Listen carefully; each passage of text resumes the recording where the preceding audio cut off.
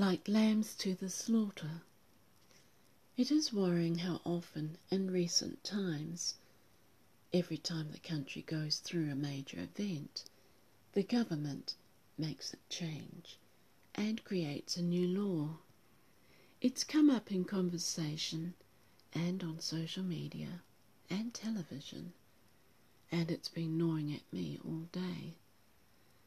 I felt conflicted for the sneaking suspicions I had about our Prime Minister, a woman whose light has shone ever brighter since the Christchurch massacre and has increased since she and the Director General of Health, Ashley Bloomfield, have fronted the media and given the nation clear and concise directions via the almost daily updates since the alert levels was first mentioned.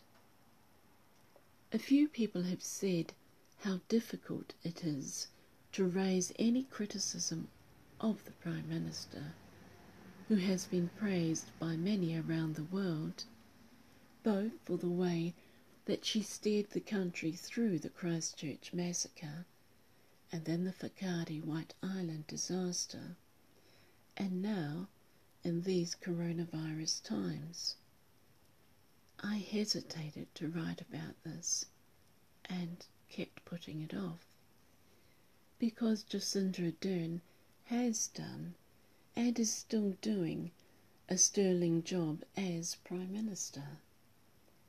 She has won legions of admirers, and some of them are very famous. She has remained calm and pleasant throughout every interaction. Her eyes might flash, but she has never lost her temper and is quite naturally a very polite and considerate person. She has remained approachable and is willing to explain many times the reasons why the country had to go through lockdown and the different alert levels. As of now, New Zealand is at level 2, and the Prime Minister and the Director General have spoken at length to clarify what can and cannot be done in level 2. Barbers and hairdressers around the country have been open for business since midnight. Conditions for level 2 could be altered as the days progress, but we will be updated if that happens. For now, the country is aboil with eagerness to get the businesses going again. Dr. Ashley Bloomfield comes across as a low-key, approachable and kindly man. He is articulate, with an answer for almost every query. He has a deliberate way of speaking and a calm demeanour that ease the nation's fears about this unknown and deadly coronavirus. Intelligent eyes peer out through his glasses in his willingness to address everyone that speaks to him with a seriousness that assures them they have been heard. His humility when he says that he does not have the answer yet, but will get back with it once he does. One gets the idea that there are no hard questions, and he gives the impression that he takes the disease and his role in protecting the public very seriously. People trust him. This even-tempered, unassuming man has won some die-hard fans that have put his face on a t-shirt and shopping bags as a fundraiser for the Women's Refuge.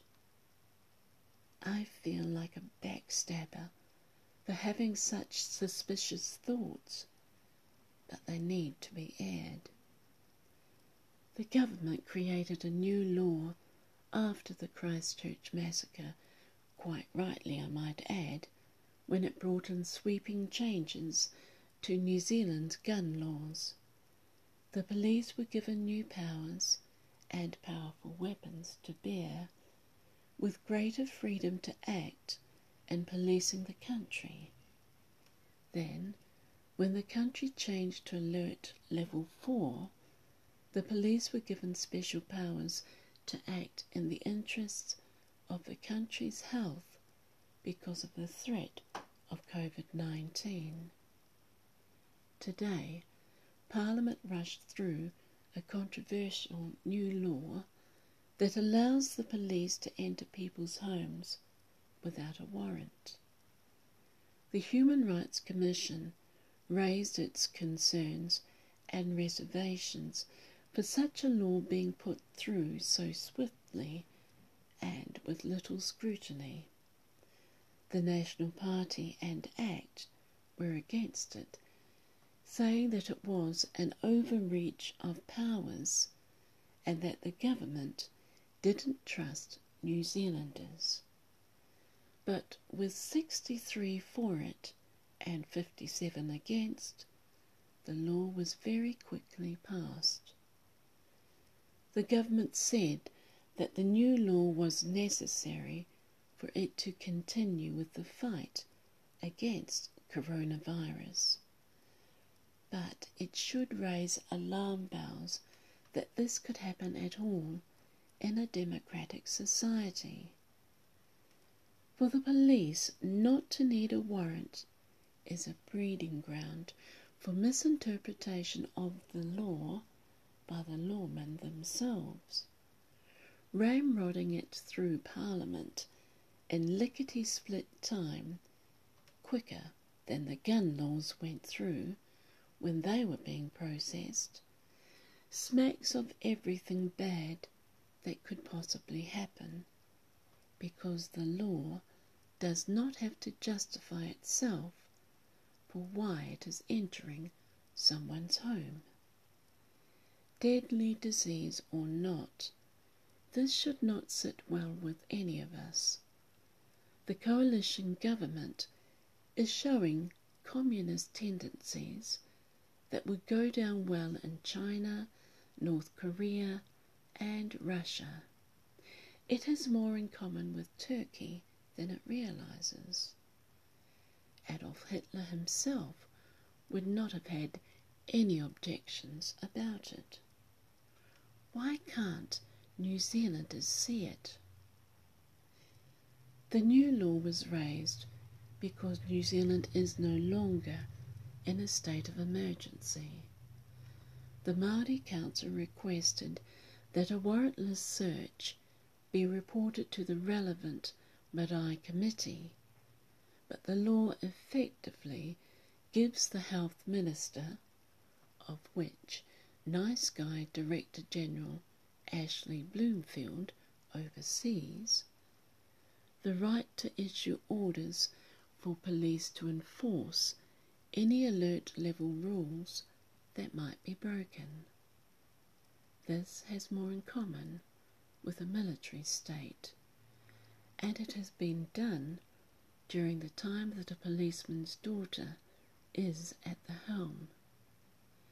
Had it been in a novel, it would have looked like an insidious plot to blind the people to the loss of their rights while they were distracted by the threat of a disease that had already been fairly well contained.